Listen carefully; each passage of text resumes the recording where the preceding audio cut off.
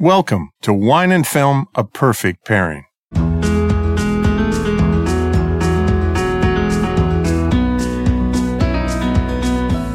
I'm film critic Gary Cogill, and today we're going to talk through the recent broadcast of the 89th Annual Academy Award Show, from that big debacle at the end to the Moonlight winners and the terrific musical numbers. And also, Matt Damon has a new movie that was, made in China. And we're going to spend some time remembering the life and the times of our friend, Bill Paxton. I'm wine expert Haley Hamilton Cogill. For this week's featured film, The Great Wall, we'll pair the first wine from Moet Hennessy made in China, Ao Yun, from fruit grown in the foothills of the Himalayas. And we'll raise a glass to friend, actor, and great Texan Bill Paxton, toasting his incredible life with a Texas wine in honor of Texas Independence Day earlier this week. Okay, Haley, let's talk about this Oscar broadcast. That's a big night for us. Yeah. We've talked Oscars a lot also you on the put show. 20 different kinds of food and wine on Of course I did. Everything has to have a pairing. On the coffee table. We got the big screen going, full sound. It's hosted by Jimmy Kimmel. And can we just agree that opening number by Justin Timberlake, one of the best opens in Oscar history? I was floored. JT knocked it out. It was incredible. It was fantastic. Got me dancing, got me up on my feet. I loved it. It's so funny because that's a pop song that you can play anywhere, but it's also from the animated movie Trolls. And it was an Oscar-nominated song that he wrote. Yeah, it's great. That's part of that. I love that for the rest of his life, he gets to say he was an Oscar nominee. I love that amongst everything else he's done. But that's pretty We've incredible. always liked him as an actor, I love actually. him, yeah. He's actually... I think he's hilarious. I'm going to make the bold statement. I'm not the first to say it, but I think he would make a perfect host for the Academy Awards because he's a song and dance man. Yeah. And I think he would be a great host for that show. And they need to do that at some time. He's funny. He makes fun of himself. He does. He's self-effacing. Yeah, I mean, he's good. And he's got street cred. Yeah. Yeah, I mean, he's the real deal. But can we talk about the ending? So, can we talk? Let's talk a few more music before. Oh yeah, can we yeah. talk just oh about my God, I just forgot. Incredible the girl from Moana. From Moana. Oh my, and Lin-Manuel Miranda doing his rap, setting up the song, so incredible. He wrote the soundtrack wrote the songs for Moana. She and I am so sorry we can't pronounce her beautiful name. I think it's Ayula Caravalho, and that's probably I think that's pretty close. I'm so sorry, but we are so in love with you. I think that she is going to be a star. She was a star-filled performance, that's for sure. So she sings that Oscar-nominated song, How Far I'll Go, at the Academy Awards in a red dress, and she's 16 years old. It's incredible. She has more stage presence. She didn't look flabbergasted at all to be there. Completely composed. And at the end had that, I got through it okay. But you would never know that during the song. That's the most confident. Well, even getting hit in the head by one of She got hit in the head by one of the flags from Moana. From trying to be a wave. Simulating she truly did waves. jump into the water. I've been staring. But I've replayed that portion of the show so many times because it knocked me out. Just bravo, great music this year. Great music this year. I think most of the time, not all the time, but most of the time, the songs performed on the Academy Awards are flat because they're meant to fit a film and not necessarily a live performance. Right. And John Legend was great. Well, Legend and Common doing that Oscar-winning song from Selma Woods just knocked it out with the choir. Absolutely. And this year, I loved him doing that. I kind of wanted Emma Stone to come out and sing with him, and maybe they had too much going on there. Sting was really great with his songs, just doing that acoustic thing that Sting can do and having a Legend. But it's really Justin Timberlake and the 16-year-old from Moana that knocked it out. She was just great. Yes, now we can get to the ending. So we'll get to a few winners, but pretty much that ending is the story of the Oscars. The Oscars are 4 hours long. It becomes a very boring show. Most of the speeches were politically polite this year. Nobody went off and did some of the things that people are accusing Meryl Streep of doing before, but I thought they were all kind of, when they talked about politics, they were very, very polite about it. Respectful. And also pretty boring for the most part, other than Viola Davis, who was a wonderful winner. And then they get to the end. And so we find out that Price Waterhouse, we know they have two people there with envelopes, but we didn't know both of them had full sets on either side of the stage. We think there's just one set and it's all coordinated. Because now we find out that they hand Warren Beatty and Faye Dunaway, who are both, I think, in their 80s, and and God bless them, don't have their glasses on, and they open up Emma Stone's, and so he doesn't read it, and she just looks at it and blurts out, La La Land. Yeah. And then they do 2 minutes of speeches, but right away the Price Waterhouse people on either side of the stage know it's wrong. Yeah. And it took 2 minutes to come out there and correct it. Like 2.5 minutes. They were in the middle of the third speech. That's bad. And you put yourself in that situation, what would you do? Heart-wrenching, yeah. It's easy to rear window that thing and think, well, if I was there, I would do this. If I was hosting that show, I would have walked right in to say something and do something. And then it all ended up being this big gracious thing. Oh, Moonlight, you won. They show the thing, and he was very gracious to that. Incredibly gracious. Yeah.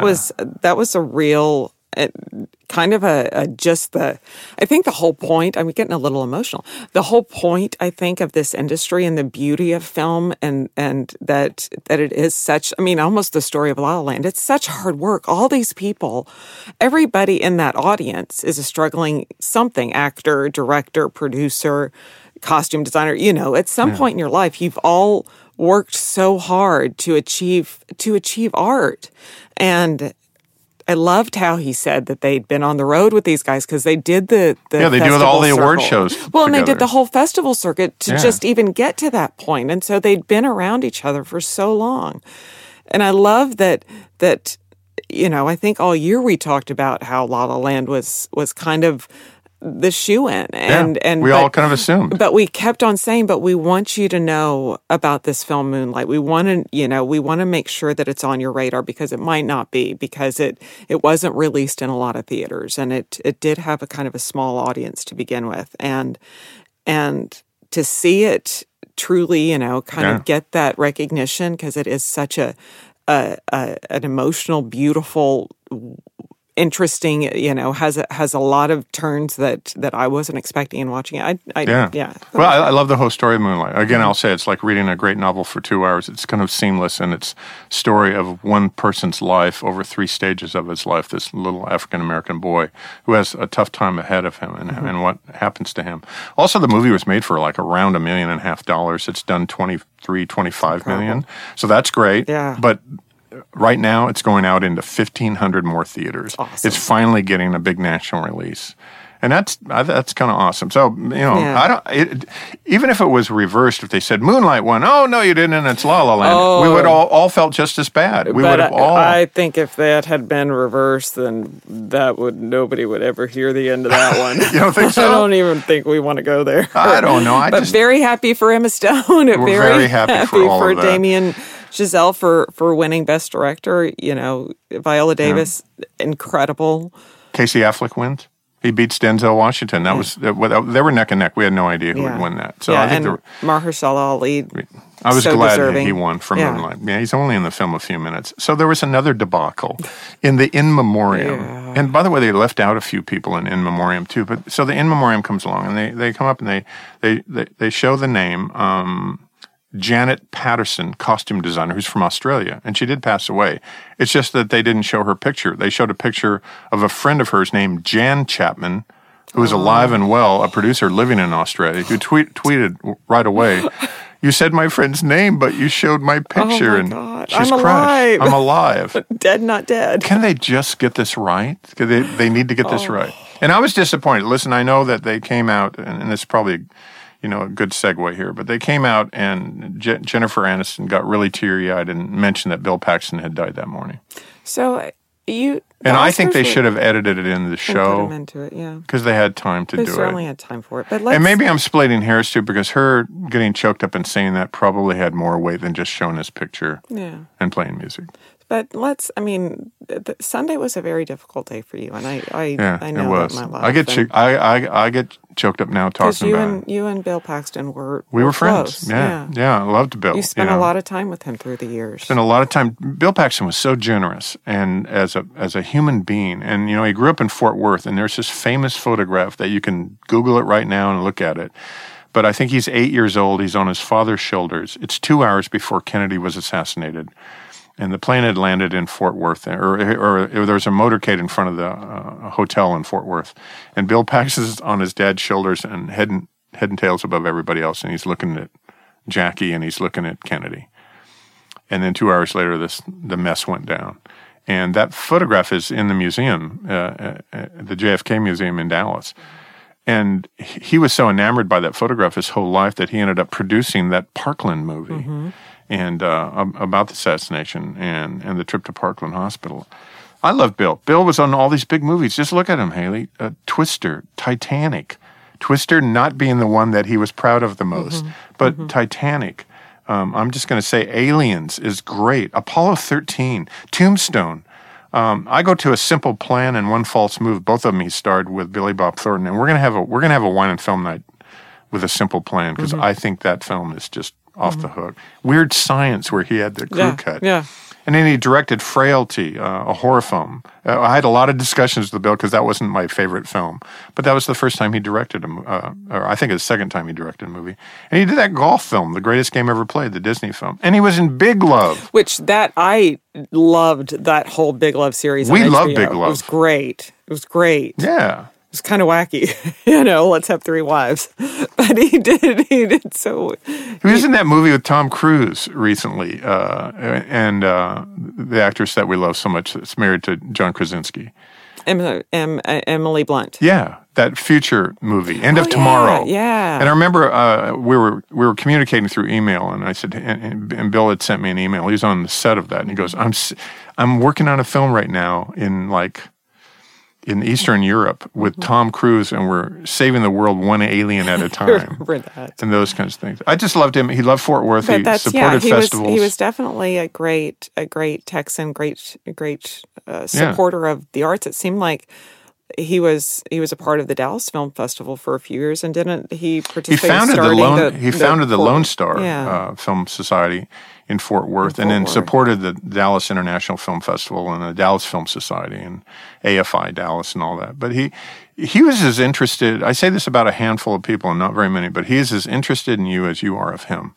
And he has stories to tell, and he's a normal guy. He wants to just hang out and have a beer and talk about stuff. And it's not always about movies. He had 2 kids and loved his family, and I think he was living in Ojai in California. But all of a sudden, recently, because he was in that television show, The Training Day, which is based on that movie, he died at 61. He had something wrong with his heart from a disease he had when he was a child, rheumatic fever or something. And so they were doing the surgery, from what I understand, and I'm not the expert here, but that they were correcting all of that. And the surgery went really well, and then he eventually, later on, had a heart attack and died, or a stroke and died. So I look back at Bill, and all I do is smile and look at that 8-year-old on top of his dad's shoulders. And he talked about his dad constantly. Yeah, it was just, he was in the lumber business. Bill was a set decorator. He went to college and dropped out after 2 years because I think he said in a Texas Monthly article, well, I'm probably not going to put that down on my resume anyway because I'm already acting. And he made over 80 films. He's incredible. I love Bill. I miss Bill. That's a life cut too short. Yeah. I'm sorry, my love. Yeah. We should raise a glass to him too. Let's do. And I think we actually have. What glass would you raise? Well, and it's I don't mean to pair a wine with someone's death, but I always think that. No, but we can celebrate him. But I think we can celebrate, and it seems that a Texas wine is appropriate for our great Texan friend. And just last night we had a glass of the Dukeman Vermentino, which kind of seems appropriate. It's from. The 2 doctors that started, they were based in Houston, started their winery based in the Hill Country, but fruit from both Hill Country and High Plains, with this goal to make 100% Texas wine from 100% Texas fruit, focused on Italian varieties in particular. Vermentino is a Sardinian grape. It's also known as Rolle in the Provence region of France, so it is grown in France as well. But their goal is to make this very Italian style from Texas grapes. But to me, the Dukeman Vermentino does remind me of Bill Paxton quite a bit because it's very lively, it's very vibrant. It's very juicy. I don't know if he was actually juicy, but he definitely. Bill would look you in the eye and said, "I'm juicy." That's what he would smile the whole way. But it's crisp and it's clean and it's fresh and it kind of is what I want to drink through a Texas summer, and I will watch one of Bill's films. Yeah. Drinking this wine any day. So, yeah, isn't that amazing? Isn't that amazing? And by the way, the Dukeman looks like Dutchman, Duchman. Yeah.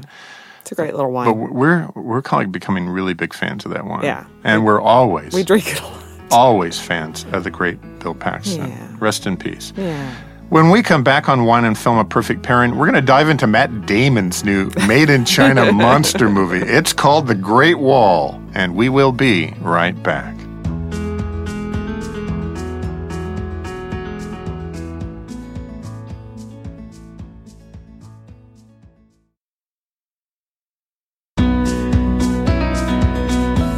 Welcome back to Wine and Film, A Perfect Pairing. Haley and I both ventured into a darkened movie theater the other day to see Matt Damon's new Made in China monster epic. I think there were 6 people in the theater. It's called, I think there were 4 in front of us. We were there in the afternoon. That's, I give it a little. Once again, there were 4 people besides us in the theater. It's a monster movie epic called The Great Wall, and we both walked out saying, no, the wall's great, the movie is not. So just a couple things about this movie. It's made in China, and so it's this big joint effort between Hollywood and China. Right. And it's there because that's the big new market in movies. If you can get your movie released in China or dubbed in China, so they're trying to do some joint ventures. The film cost $150 million. It's the most expensive movie ever made in China. And its director, I want to say, is Jiang Yimou, and he did Red Sorghum and House of Flying Daggers. He did one of my favorites called Heroes. He's the first Chinese director to be nominated for his movie to be nominated for an Oscar for Best Foreign Language Film. And I think it's happened for 3 of his films. Wow. This guy is a visual stylist, mostly martial arts, a lot of people flying around, and you notice in Great Wall, lots of colors and vivid colors. Oh my gosh, yes, the vibrancy. It's a very cool looking film. Mm-hmm. And so he's a big darn deal. And I think getting Matt Damon to star in it is really interesting because he sounds like he's just like walked off the street in L.A. I don't know what he's a European. I don't know what his accent. We kept on trying to figure out exactly and it doesn't matter because it's really pretty funny. And he's Matt Damon's a good actor, and then Willem Dafoe's in it, and so all of that is kind of silly because they're trying to create something that isn't organically happening. Right. And so you have a really great director doing a mainstream movie that's lesser than his normal work. Right. This is not an Oscar-contending foreign language film. No. And Matt Damon doing lesser of his work, but they're trying to come together to do something that's new. So I'm going to give him that. Now, the movie cost $150 million. It's only made $36 million in America, but it's done worldwide over $300 million. Wow. So it's a success on that level. Well, and there's definitely huge hit in China too. Well, it's definitely a film about Chinese nationalism. It is. It's not about the white man coming to China and saving China. Not at all. Not at all. In fact, it's like you need to learn from us, and you need to work together because all of it is about nationalism and for the greater good of everyone. Mm-hmm. There was one thing that just kind of hit on. What? On China and some of their political nuances. Yeah. That in this film, as these monsters are attacking the Great Wall, I don't think I'm going to give anything away. I think it's okay for me to say. And there's millions of them, and they look like feral hogs with gills. Yeah. I can't quite figure out. I'm kind of afraid of them, but not that afraid. And they have to kill the mother, because if you kill the mother, then they'll all die. The queen bee. Just that is also kind of wacky. They all freeze if you kill the mom. But they have all of these contraptions on the Great Wall and lots of ways to protect the wall, including that they send these women, in their beautiful blue military great uniforms, outfits, good costume design, to take their spears and jump off the wall on a bungee cord. Yeah. So surely they'll be pulled back up, but you keep on seeing all the holders that the women are being held with coming back empty. Yes. So they just keep throwing the women off the wall. I just got eaten. All the men are hanging out, with their bows and arrows, By and a all the feral women hog. are thrown down the wall. It is weird. They celebrate women, but they also sacrifice women because in the movie, everybody sacrifices themselves for the greater good. Yes. Yes. And they work as a team. Yeah. It's really odd. So there's a thing about this director, Yang Yimou, and I'm probably butchering his name a little bit. I've known about him for years and watched most of his films. So in China, for the last 3 decades, up to 2015, they've had a one-child rule. Right. So That's why you can't have more than one child, and you're in big trouble. Mm-hmm. And there's lots of human rights issues on all of this that we could go into that we're not. We're not going to. So him being a famous director, this kind of fits Hollywood. Him being a famous director, it was rumored and it came out that he had 7 children from 4 different women, which kind of breaks the one-child code of China. But he's a famous director. And so it got all over the internet, and he finally admitted, and all of this is kind of reportedly, but I find it interesting. It doesn't surprise me. He reportedly in 2013 or 14, he admitted that with one woman who was a dancer, he had 3 children. And he had ended up paying a fine in 2014. And the fine is reportedly somewhere around $1.2 million. Wow. I guess if you're famous, you're going to pay a higher fine. But if you're famous, you're going to get away with more. Well, but my concern is what happens now that they know that this woman does have 3 children. What happened to those kids? Yeah. Because they would take the kids away, right? If you had, you would just give. They would take them away. You would give. I mean, that's why so many Chinese children are being. Well, they had so many abortions too, and and if they found out it was a female, especially. Yeah. The big issue. One of the big issues over there is that they have so many young males and not enough females, and nobody can get married. Yes. They're not. So they just went in 2015 that now you can have 2 children. So they went from 1 to 2. Well, it's a communist country. Let's talk about some wine that's hopefully better than this. Okay, I'm really interested in this. I'm excited about this. This bad film. So let's upgrade the movie with wine. Yeah, I want to say it's last year, maybe the year before. After quite some time of trying to actually create a vineyard in China, Moet Hennessy released their first wine from the Yunnan province, near the legendary city of Shangri-La, on the edge of the Himalayas, from vineyards that sit at 2,600 feet above sea level. Wow, that's high. They planted in 2002 about 300 hectares, which is like 900 acres-ish, of grapes, mostly Cab, a little Cab Franc, and their first vintage of this Aoyun wine was released, the 2013 vintage. And I haven't tried it, but the press on it is really good. It's definitely sounds like it's a big, kind of classic big Cabernet, I think it's about 90% Cabernet Sauvignon, about 10% Cab Franc. It's gotten some big scores, high, mid-90s. It's about $300 a bottle in the U.S. But it's a big fat red. It's a big red, but it's also kind of interesting just because of where this vineyard is and how this vineyard, the location of it, and kind of the influence of the terroir on the actual grapes.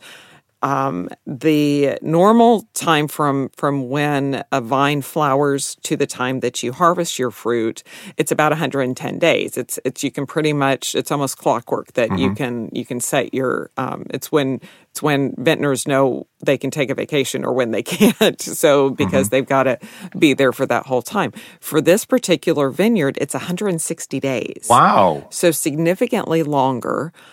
Again, because the elevation of the vineyard is so high, you have this great diurnal shift, which basically means, or diurnal temperatures, which basically means that you have very warm days and very cool nights. So that maintains the acidity and the freshness in the grapes. There's also, because of this high elevation, you wonder, okay, it is such high elevation. Can the fruit actually get ripe? It can, because you have this great UV, all of these UV rays that really kind of are concentrated in helping ripen the fruit. So it's definitely going to be ripe, all those great ripe red fruit flavors, but then also cool nights that then keep that acidity fresh. Well, China is really one of the great consumers of wine in the world. Well, they drink a lot of Bordeaux. It's kind of an interesting thing, and this is one more thing about it. It's also organic, which I love. Just any vineyard that can be farmed naturally organic. And the production on this first wine is very small. It was 2,000 cases. Again, it's about $300, highly allocated. But if you ever get to try it, I would highly recommend it. I'm dying to. Yeah, I'm dying to try that too. But they do. They for such a long time, wine was kind of it's more of a prestigious thing and kind of how to impress those around you. So they I don't know that a lot of. I think the knowledge and the level of expertise is growing, but for quite a long time it was more of a status symbol, and so all of the Chinese were buying all the first growths, and kind of like Russia did for a while, exactly, and had kind of long-term contracts with a lot of these chateaus and domains in Bordeaux and in Burgundy. And then, some things have changed. And so I remember on a Bordeaux trip a couple years ago, we met with several different chateaux making beautiful wine, but they kind of had thought that their entire allocation or their entire production was going to be sold to China. And then China just kind of reneged on it. They're left holding the bag or the and it's cases of wine. And that's just like, how do you go and fight China? Yeah. Like, are you going to go over there and really make them, stand? You can't really scold them. Exactly. Make them follow through on their contract. And so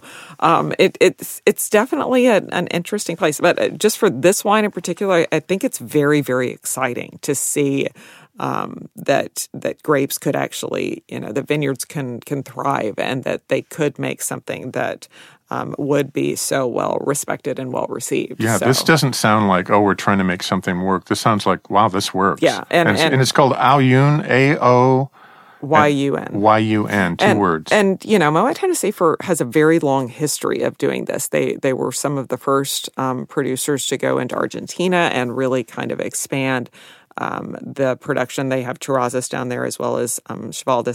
No, that's not... I think it's Cheval de Andes that's their higher-end wine down in Argentina. But Terrazas is one of their big ones. They have a history, They've got Chandon and they'll go into Napa new regions Valley and kind of celebrate what does well there. So wow, it'll be interesting. I'm excited. Yeah.